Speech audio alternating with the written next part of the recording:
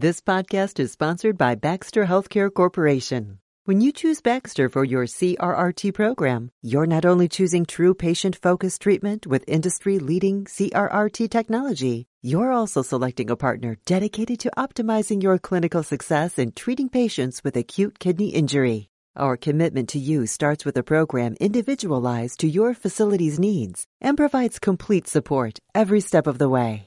For more information, visit us at www.renalacute.com. Hi there, and welcome to the Society of Critical Care Medicine's iCritical Care podcast. I'm your host, Dr. Todd Fraser. Bruce Mueller is a professor and associate dean at the University of Michigan's College of Pharmacy. Bruce gave an eye-opening presentation at this year's Critical Care Congress on drug dosing in patients with acute renal injury and joins me to talk about the concepts of drug dosing during renal replacement therapy. Bruce, welcome to the podcast. Thanks for having me. Bruce, before we start, do you have any disclosures you'd like to report to the audience? Yes, I received grant funding from Merck and from Baxter, and I'm a consultant to Baxter and to Next Stage.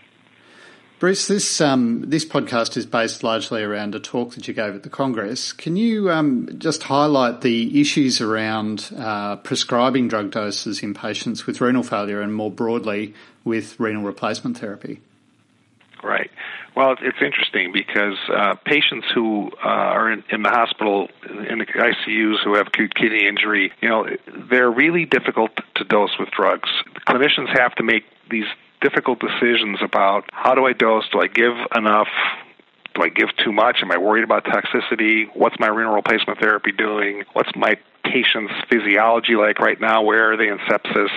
Am I achieving adequate serum concentrations at an infection site, for example? So it's really a lot of decisions that have to be made. And, it's one thing to look at a package insert for a drug and there's some standard dose there that was derived in a patient who was pretty much otherwise stable generally. They weren't critically ill and they weren't changing all the time and they weren't massively fluid overloaded, et cetera, et cetera. And so to come up with the right dose with a patient who's changing, whose renal replacement therapy might be changing, might be getting different kinds of renal replacement therapies, really makes it difficult, I think, to do some rational drug dosing.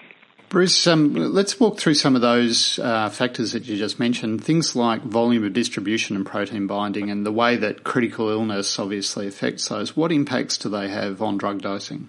Sure. So if you think about a lot of our patients, particularly those who have acute kidney injury and are fluid overloaded, you can pretty much assume that they're going to have a larger volume distribution for water-soluble drugs, meaning that larger doses are going to have to be used, and how much bigger kind of depends on the dose. But these people have a larger volume. You've got to fill up that volume with drug. Otherwise, all that volume is just diluting out a standard dose that you might be giving. And then you mentioned decreased protein binding.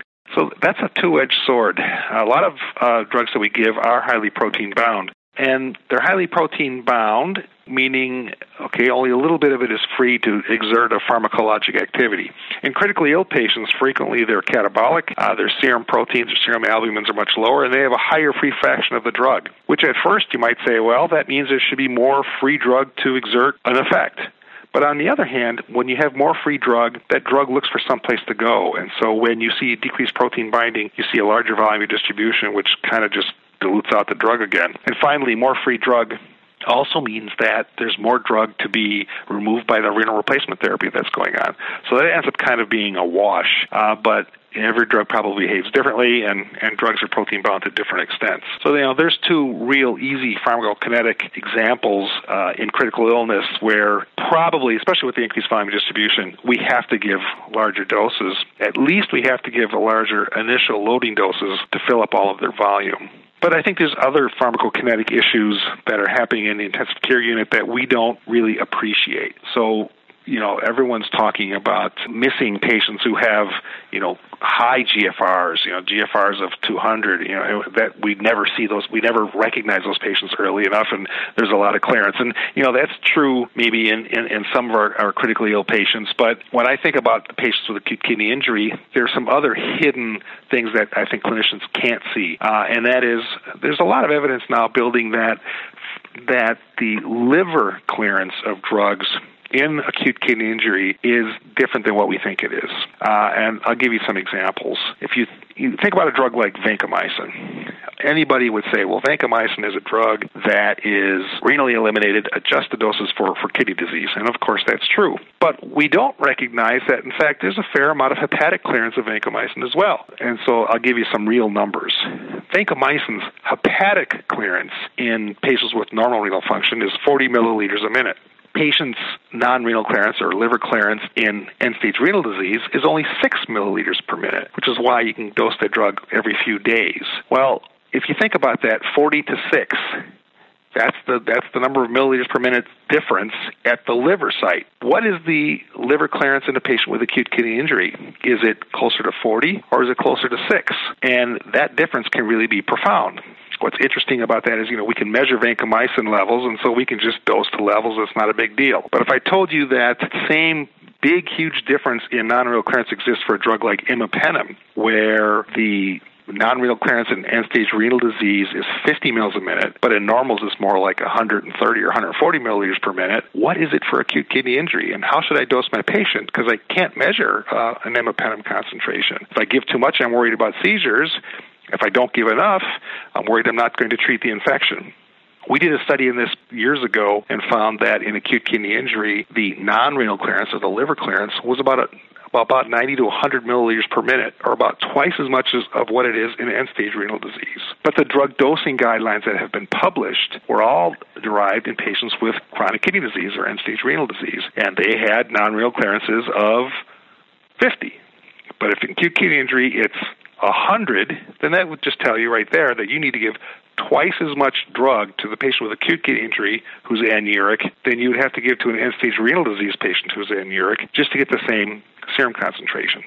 But how do we know what someone's liver clearance is? We can't measure imipenem concentrations, and there's really not a good measure of the metabolic activity of the liver that we can look at with a lab test. It's not like we can look at a serum creatinine and have an estimate of GFR. In the case of the liver and its metabolism activity, we've really got not much to work with. Does the situation get any clearer once we start renal replacement therapies, Bruce? I think in some ways it does, because particularly with continuous renal replacement therapies, you can almost think of that as a mechanical GFR. And so as long as CRT is running, and it's running at a continual rate, you can make some guesses about dosing. And I guess what I would say is let's make sure we give that big loading dose up front so we fill up that volume, but then we can have at least some idea what's coming out of the machine, because for most antibiotics that we use, we can make a pretty good estimate of what's being cleared by the CRT machine. Where it gets a little hairy is when we use different renal replacement therapies. So depending on where you go around the world, obviously CRT is used more in some places than others, even though we all do it differently. But some people are using a PERT-like therapy, a prolonged intermittent renal replacement therapy, which is sort of a mix between CRT and, say, an intermittent hemodialysis. And, of course, intermittent hemodialysis is another issue where, a patient has almost no clearance, and then you give them a superhuman clearance for 4 hours in a day. Depending on how the drug's pharmacodynamics works would really make you think about how I should maybe dose the drug differently. So let me give you an example of what I mean here. So imagine if you had a drug where you knew that you just needed to be above the MIC of the organism for this antibiotic to be active. And so that's true for drugs like beta-lactams, penicillin, cephalosporins, any of the carbapenems. As long as you're above the MIC of that organism, you're getting pretty good kill. And being 100 times over that MIC of the organism doesn't give you a whole lot more kill than just being 2 or 3 times above that MIC. So in that case, you just like to give that drug at enough of a concentration to get the kill, but you don't want to have real high concentrations because you worry about toxicity. If you're dealing with something like CRRT with a continual removal of the drug that's pretty constant, you can dose the drug in such a way that you can kind of give it so you keep at that continual level. But when you use intermittent hemodialysis, you might be at a concentration that you like, and then you turn on hemodialysis and you have this superhuman amount of drug that's being removed, by the dialysis machine. And then you kind of got to figure out what's my way back to get to that concentration that I want to get to, which is really difficult with drugs that you can't measure serum concentrations for. So the CRT, I think in a lot of ways makes it easier just due to its continual nature. But there's a lot of variations too in the mode and the various settings, blood flow rates and all those sorts of things that presumably would impact on drug clearance as well. Is that right? Yeah, it really does. And I'm always struck by this statement. If I were to develop acute lung injury in where you are in Australia or where I am here in Michigan, I bet our pulmonologists would treat us pretty much the same way on our lung replacement therapy or pulmonary replacement therapy. But if we developed acute kidney injury, it's quite likely that I'd get treated with something very different there than what I would get treated with here. And that lack of standardization, it does make the drug dosing more difficult. But if I'm looking at the all the especially when I talk to pharmacists who don't handle CRT machines and dialysis machines very often, I say to them, if you're looking at the CRT machine, I know that you can do blood flow differently. You can do CVVH or CVHD or CVHDF. The most important thing is just what's coming out of that machine from an effluent perspective, whether that's spent dialysate, ultrafiltrate, or a combination of the two. And if I just know what that is, I get at least a beginning of a guess of how much drug clearance that I've got. So if I can only look at one number, that's what I'm looking at. With all that sort of confusion around, there's a lot of theoretical reasons why we're getting it wrong. What evidence is there that we are actually getting it wrong? Well, there's a number of studies that have gone on to measure serum concentrations in patients who are receiving renal replacement therapies in the ICU, and we're not meeting pharmacodynamic goals, whether that goal is to be above the MIC for a certain percentage of the dosing interval, or depending on the kind of drug, there's different pharmacodynamic goals. And the studies are showing us that we're not making it. And we're not making it generally because we're not dosing high enough, and we're not making it generally because we're not giving loading doses up front to make sure our patients are therapeutic. And the other thing that's really interesting about it is we've all had patients who start CRT, and maybe they're really hypervolemic. Maybe they're 20 liters up. And so we start CRT, and we give a dose, and I've already told you I think we should be giving a higher dose to fill up all that water. Let's say you were an aggressive clinician and you decided to give high doses up front, and you're going to fill up that volume, and you're really going to stay on top of the antibiotic dosing. But if you're doing a good job of removing fluid, and within 4 or 5 days you remove that 20 liters of volume, it might be time to reduce the dose because you've done such a good job with fluid control. So there is no such thing as the one right dose for all patients with CRT. I think it becomes individualized. And until we get serum concentration monitoring for more antibiotics besides the aminoglycosides and vancomycin, it's a crapshoot. I'm really looking forward to the day when clinical assays are available for a lot more drugs. Bruce, in your presentation, you presented a slide that was, quite striking about the rates of underdosing with various antibiotics. Can you explain that? So there was a study that was done by Seiler and colleagues. It was in critical care in 2011, and it just opened my eyes a lot. They looked at 53 consecutive CRT patients receiving the antibiotics that we use all the time: meropenem, piperacillin, tazobactam, cefepime, and ceftazidime. And they measured serum concentrations. And they chose an aggressive pharmacodynamic target of 4 times the MIC of Pseudomonas for a certain amount of time over the dosing interval. And what was amazing to me as I read this paper, and it really changed the kind of research that I do, is they looked at these patients receiving CRT, and they said, well, how many of those who receive meropenem 1,000 milligrams every 12 hours are therapeutic? And that's a pretty standard dose, meropenem 1,000 milligrams every 12 hours. And only 4 out of 5 patients, or 81%, were therapeutic by the definitions that they used. They asked the same question about piperacillin tazobactam. With an aggressive dose of 4 grams of piperacillin with a half a gram of tazobactam every 6 hours, and only about 2/3 of it, 71% in that study, were therapeutic. When they looked at ceftazidime being dosed at 2 grams Q12, only half were therapeutic. And when they looked at cefepime, 2,000 milligrams every 12 hours in these patients receiving CRT, none of them reached the therapeutic target for Pseudomonas. And to me, that really opened my eyes. And the thing that I always think about in these patients is that, when patients have acute kidney injury and they're on a renal replacement therapy, they've got a high mortality rate. They got a really high mortality rate. And what's fascinating to me is that if you look at cause of death, infectious causes are the number one cause. So why are patients dying of infections, yet we have antibiotics? And when these patients are dying of infections, they're not dying of infections from organisms, for which there is no drug on the formulary that can treat them. In fact, these patients at some dose are going to respond to drugs like the meropenem, piptazo, cefepime, ceftazidime that I just talked about. Yet we're not getting high enough serum concentrations. We're not giving high enough doses to treat those organisms effectively. And so maybe the reason that the number one cause of death is infection is because we're just not dosing high enough. From a clinical perspective, that's absolutely horrifying numbers, aren't they? But I guess that raises the question then, what do we do about this problem? And presumably using a resource like your local pharmacy to better dose is going to improve the situation?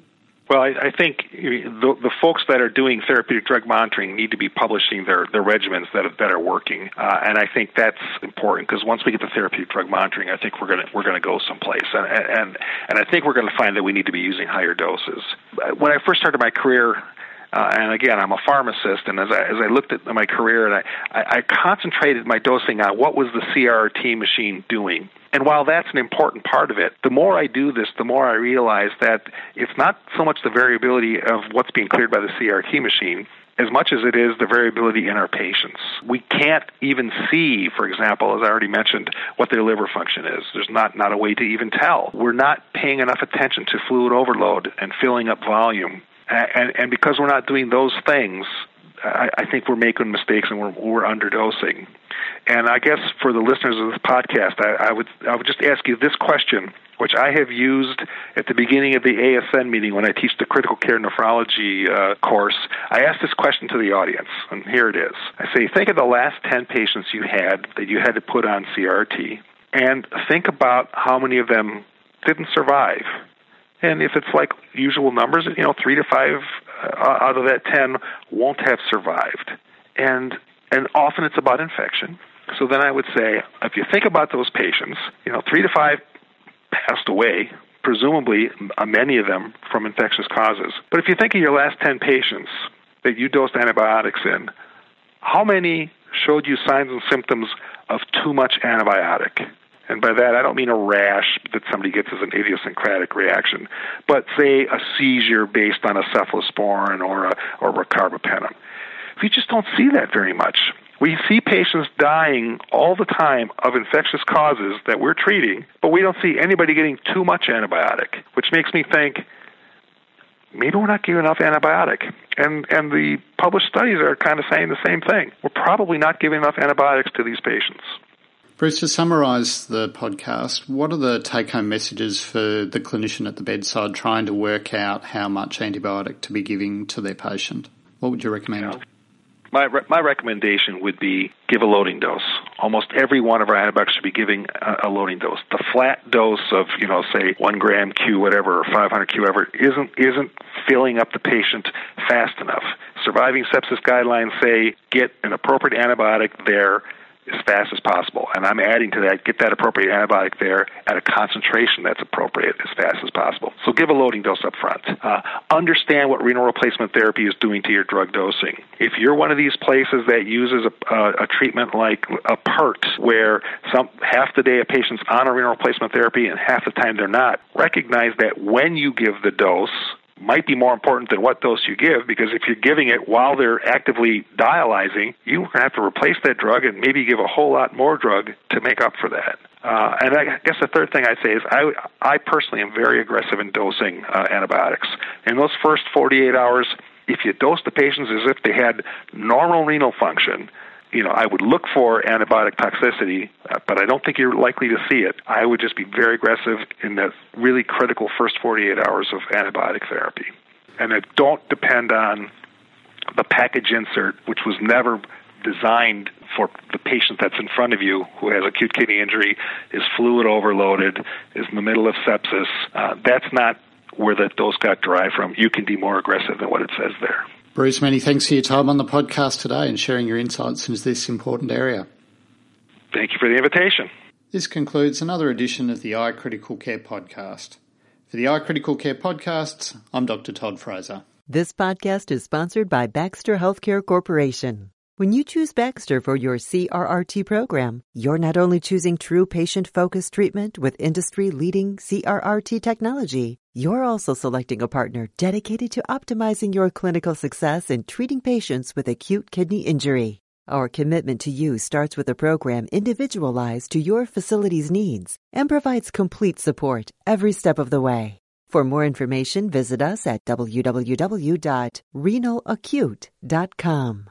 Todd Fraser, MD, is an intensive care and retrieval medicine physician from the Sunshine Coast in Queensland, Australia. He is a staff specialist at Noosa Hospital and is the founder of Osler Technology, a clinical certification and training system.